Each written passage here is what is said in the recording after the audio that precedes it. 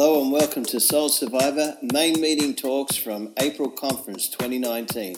We hope you enjoy. Into the blazing furnace, fairly full on. What we find out is that there are some astrologers who catch wind that Shadrach, Meshach, and Abednego haven't fallen down and worshipped this statue. And in verse 12, they go and they tell King Nebuchadnezzar this, and they say, "But there are some Jews who you have set over the affairs of the province of Babylon, Shadrach, Meshach, and Abednego, who pay no attention to you, your majesty. They neither serve your gods nor worship the image of gold you have set up."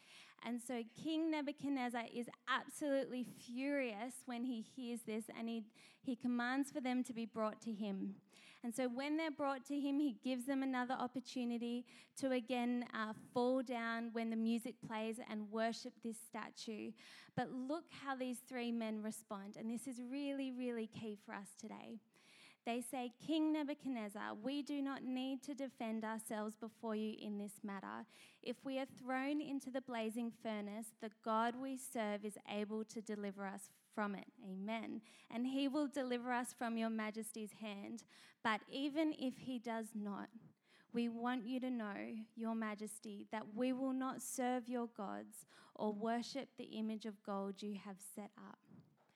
And so obviously when King Nebuchadnezzar hears this, he's absolutely furious again. And so what does he do?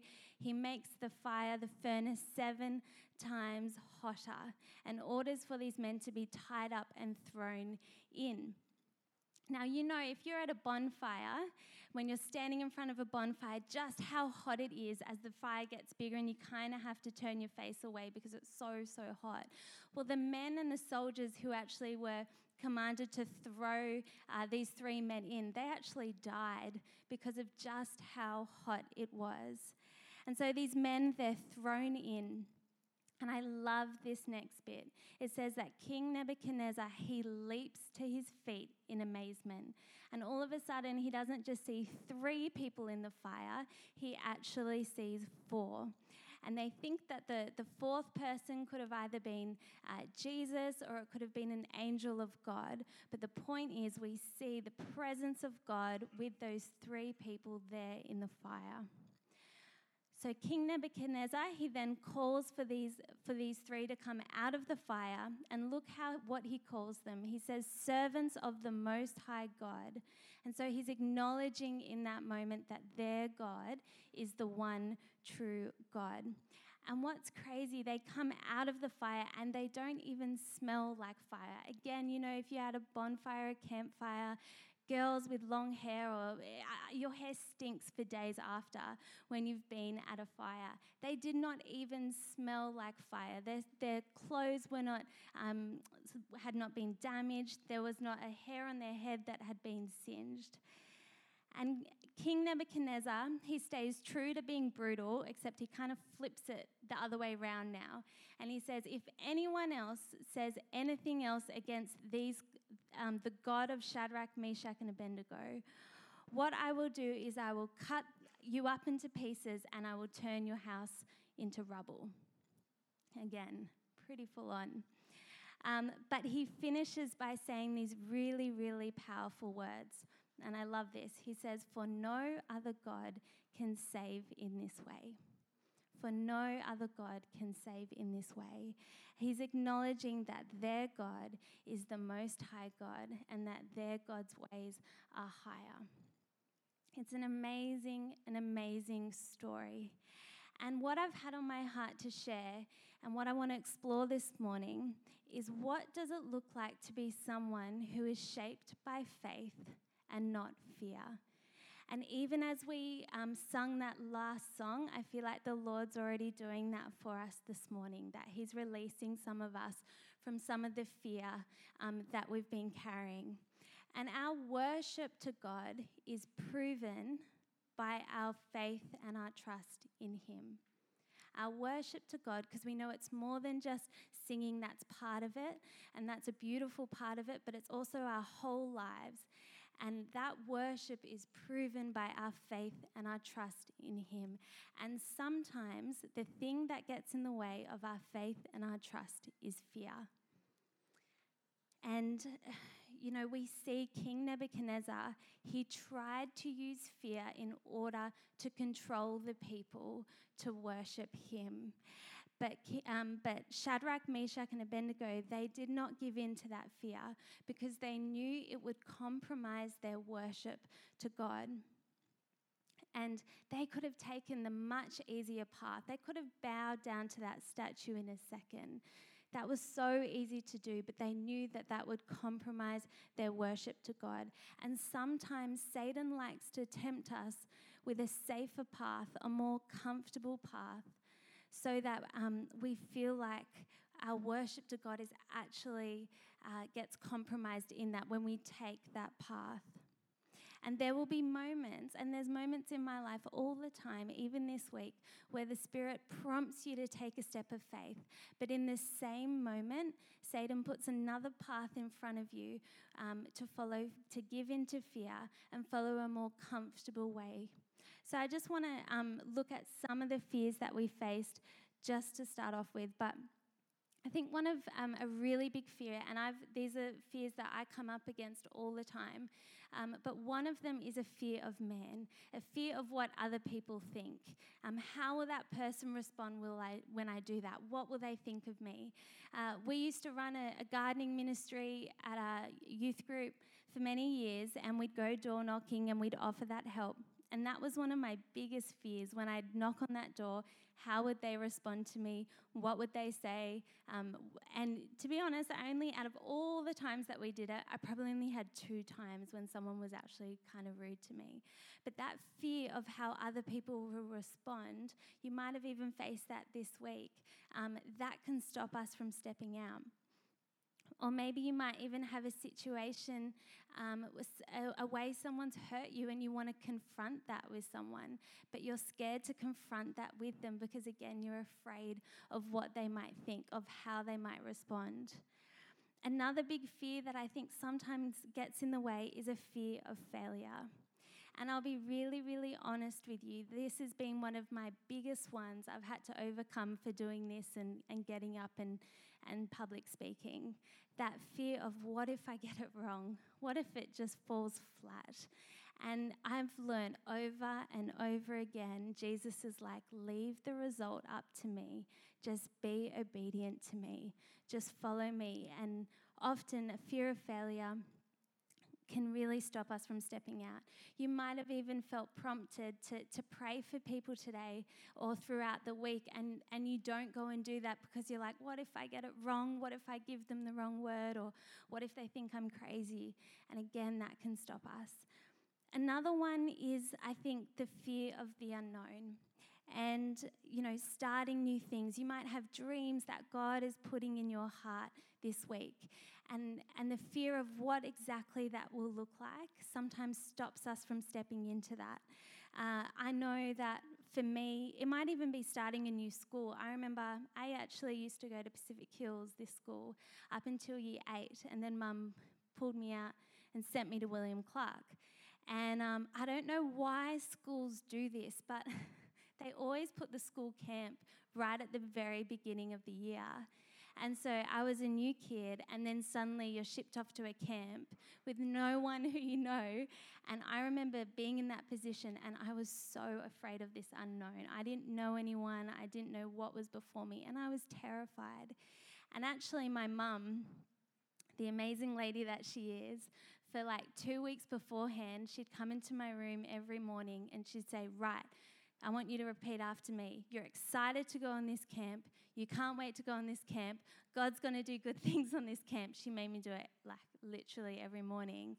And by the end of those 2 weeks, it's like I had trained my brain to be like, okay, I'm excited. I can do this. And I'm going to speak a little bit more about that later on. But the Bible tells us that perfect love casts out fear. Perfect love casts out fear. And the Holy Spirit, we're told, has poured out the love of God into our hearts. And so what we need to do is we need to learn to invite the Holy Spirit into our fear. Because when we have an encounter with the Holy Spirit, which is the Spirit of Jesus living within us, when we encounter Jesus in that way, he has the capacity to cast out that fear, to speak into that fear and give us truth. And more I'm realizing that fear is something that really shrinks our world. It shrinks our world, but faith really, really broadens and widens it. What I loved is that the trust that Shadrach, Meshach, and Abednego showed, it gave space for the power of God to move. And again, like other stories that we've seen, people noticed them. When they took that step of faith, people noticed them. They saw their faith, and as a result, again, they started shaping the culture that they were around. And I love this phrase where it says, "No other God can save in this way." Nothing compared, not even the gold statue that King Nebuchadnezzar had built, nothing compared. And when we are shaped by faith and fear, we will find ourselves in situations where we actually see the power of God move. And people will leap to their feet in amazement because it cannot be explained in any other way than acknowledging that it is our God. And Andrew and I, one of our biggest passions is to see young people take steps of faith and to live out faith in really small ways and in big ways too, so that the world would see the power of God revealed and that they would be amazed by our God. So I want to give you an example of, I guess, what this has looked like for me in my life.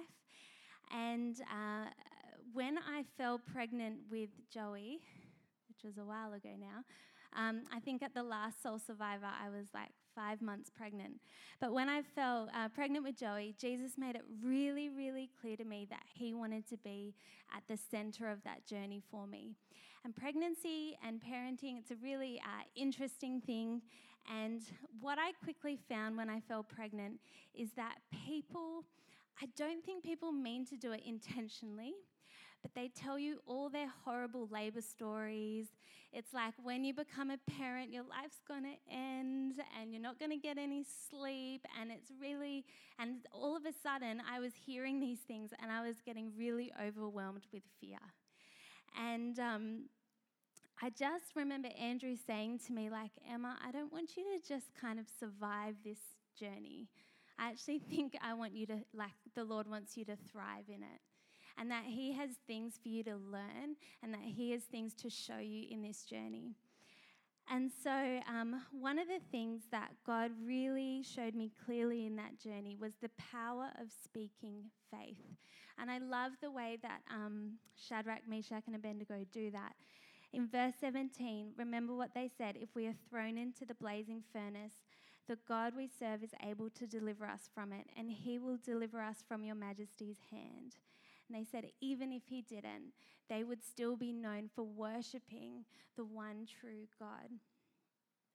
And so that is one of the most key ways that I've learned to invite Jesus into our fear is to speak faith. And there's actually scientific studies that show what you speak out affects you physically.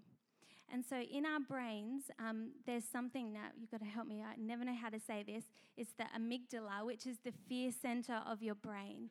And when you speak out negative things all of the time, that increases that part of your brain's activity. And that actually produces stress hormones, and it actually decreases your brain function. And so what we say with our words really, really, really matters. And so for me, in this journey, what I used to do is I'd ask God for scriptures and I'd ask him for truths and I'd write them down on a piece of paper and I would speak them out regularly. And pretty much every night, Andrew and I had a song that we used to listen to, and it was a song called Gravity by Jen Johnson. And in that song, it says, "I can rest, it's all in your hands, sovereign you are." And every night we played that over Joey when she was in the womb. And I first picked it because I wanted it to minister her as a baby even before she was born. But I actually found that God was just reminding me every night about this truth, that you can rest. It's all in your hands. Sovereign you are.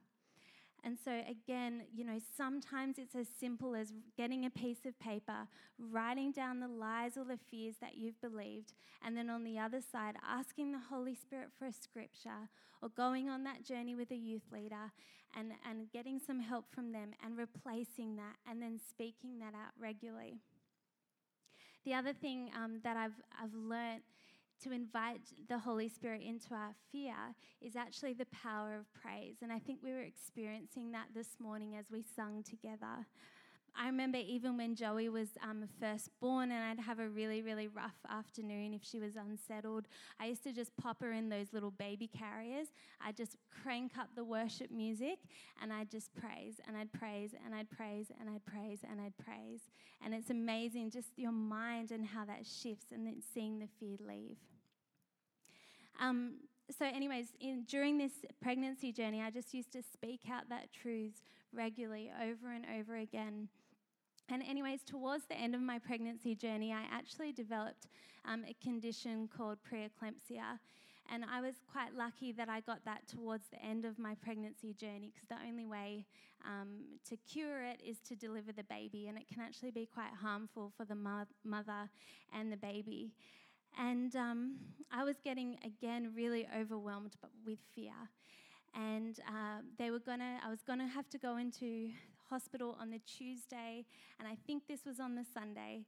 I was around a group of people, and again, I had someone come up to me, and they said, "Oh, you're going to have the baby this week." And I said, yeah, probably. And they said, "Are you going to get sliced and diced, or are you going to push this baby out?" And I was just like, "What?" And I was like, oh my gosh, that is not what I wanted to hear. And I was just bombarded again with these stories. And I remember I got home and I called my mum and I was like, "Mum, I'm terrified." And she's like, "Emma, get your perspective back." She's like, "Get your perspective back." And so what I did, I hopped into bed, I got out my phone, and on it was Andrew and I had been at a retreat earlier that year, and we had some friends of ours who had prophesied over Joey when she was in our belly. And she had like a 15-minute recording of prophetic words, and she wasn't even born yet, which was awesome for her. And what I did, I got that recording out, and I just listened to it. And I just listened to those words that were spoken over her life. And as I did, it just gave me the perspective back. And it reminded me what God had in store for her life. And it brought me back into that place of faith. It brought me into the place of faith. And so that's the other thing I just want to say, that sometimes you guys, you will receive prophetic words this week. Write them down. It's really important that we don't just get them and then we forget them. We actually need to speak those out. We need to revisit them. Andrew and I are actually in a process at the moment where we're collating all of the prophetic words we've ever received individually and together as a couple. Because sometimes you go through seasons where you need to read back those words. When fear creeps in and you lose sight and you lose perspective, sometimes you've got to go back and reread those words. Anyways, 2 hours later, after listening to that recording, I felt a funny sensation in my body, and I realized that I was going into labor. Now, Andrew was watching the grand final World Cup soccer. It was about classic. It was about 1 a.m. And I thought, oh, okay, I better call the hospital first just to check that this is labour, because the last thing I wanted to do is freak Andrew out and get him to come home. So anyways, I called the hospital and I said, "This is happening." And they're like, "Yeah, it sounds like you're in early labour, like best to just wait at home for a couple of hours and then call us back and see how you're going." So I said, "Okay." So I did that, and then I washed my hair. Now I think about it, was ridiculous. I washed my hair, I blow dried it, and I straightened it because I I don't know, it was really dirty and I just wanted nice hair for the rest of the week. If I'm going to go through that one, nice hair. Anyways, so then Andrew came home. He was stoked because he had had McDonald's. So he was like, he had had his food. He was ready. He was on. And we went into hospital and we went into this birthing suite. Anyways, I had asked God for a scripture specifically to take into that labor journey. I ripped out my labor declarations and I had them with me. But then I asked specifically for a scripture and he gave me a psalm. And the psalm was, I will help her at the break of day. Anyways, it was about 6 in the morning, and I went into the bathroom in the birthing suite. I looked out the window and the sun was rising. And I just had this supernatural covering of his peace over me. And I'm like, yep, he's with me. He is so with me. And that peace just filled me in a way I can't explain. And the intimacy that I felt with Jesus in that moment was pretty incredible. Just to know his presence was with me. And anyways, the doctor came in later in the morning and he wanted to check how far along I was in my labor journey. And he thought I was about 10% of the way there. I hadn't been showing too many signs of pain. And anyways, he checked how far along I was and his jaw dropped. And he said, you're 60% of the way there. And he goes, I don't understand. He's like, where's the pain? What's going on? And my midwife joked and she goes, I'm going to call you the silent laborer. And that wasn't like, yeah, go Emma, she's awesome at labor. That was just, honestly, the peace of Christ was just filling that birthing suite. And Andrew and I through every contraction, we were speaking out these truths that God gave us. Andrew had the worship music playing, and we were just trying to get rid of the fear by just speaking these things out and praying them over and over again. There was a moment where I caught Andrew's eyes like going like this and he was falling asleep. And I said, you can't do this. You cannot do this. But he was very, very supportive, very supportive. Anyways, as the story continues, basically what happened, my labour didn't progress as quickly as they wanted. So the midwife came in, said she was going to break my waters, and then she said these words to me, your contractions are going to come on with a vengeance. And I'm like, a vengeance? That is not the word that you want to hear. And anyway, she left, and I looked at Andrew, and I was like, no. They're not. They're not going to come on with a vengeance. That's not going to help me right now if I start just receiving all of that. So I was like, no. And again, we just kept praying and kept praying and kept praying. Anyways, 14 hours later, our little Joey was born. And the doctor knelt over to me. He was about to be rushed out for another emergency that had happened. But he knelt down to me and he said, Emma, I've never been around a more peaceful mother. He said, I can't understand it, and I don't really understand it. And again, that's not me. That was just inviting Jesus into a place of fear.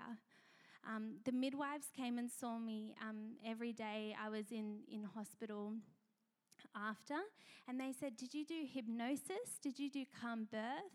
And they're like, well, I don't understand what was going on.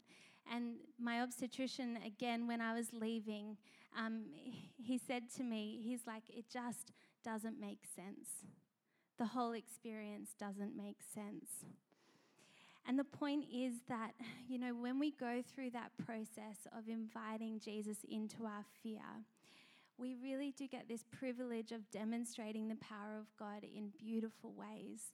And, King Nebuchadnezzar, he acknowledged that their God's ways were higher. He was amazed. And I just saw God turning this birthing suite, which is known for a place of fear, into this place of faith, so that people would see Jesus, so that people would worship Jesus. And so, as I said, our worship to Jesus will be proven by the way in which we trust him and that we have faith in him. People would have asked, why would Shadrach, Meshach, and Abednego go into the fire? Like, why would they do that? We want to take steps of faith where people are saying, why? Why would they do that? And so being shaped by Jesus, it's this process of remembering our identity, asking the Holy Spirit for help so that we can fight fear with faith. And so really simply this morning, I just want to ask you, what areas of fear do you need to invite Jesus into? What areas of fear do you need to invite Jesus into? Because there are places of fear that I just feel like God really wants to meet you in. He wants to turn those places of fear into a place where he will demonstrate his glory, where he will use you to take risky steps of faith to show others who Jesus is. And so would you take a step of faith this morning and invite Jesus into those places of fear?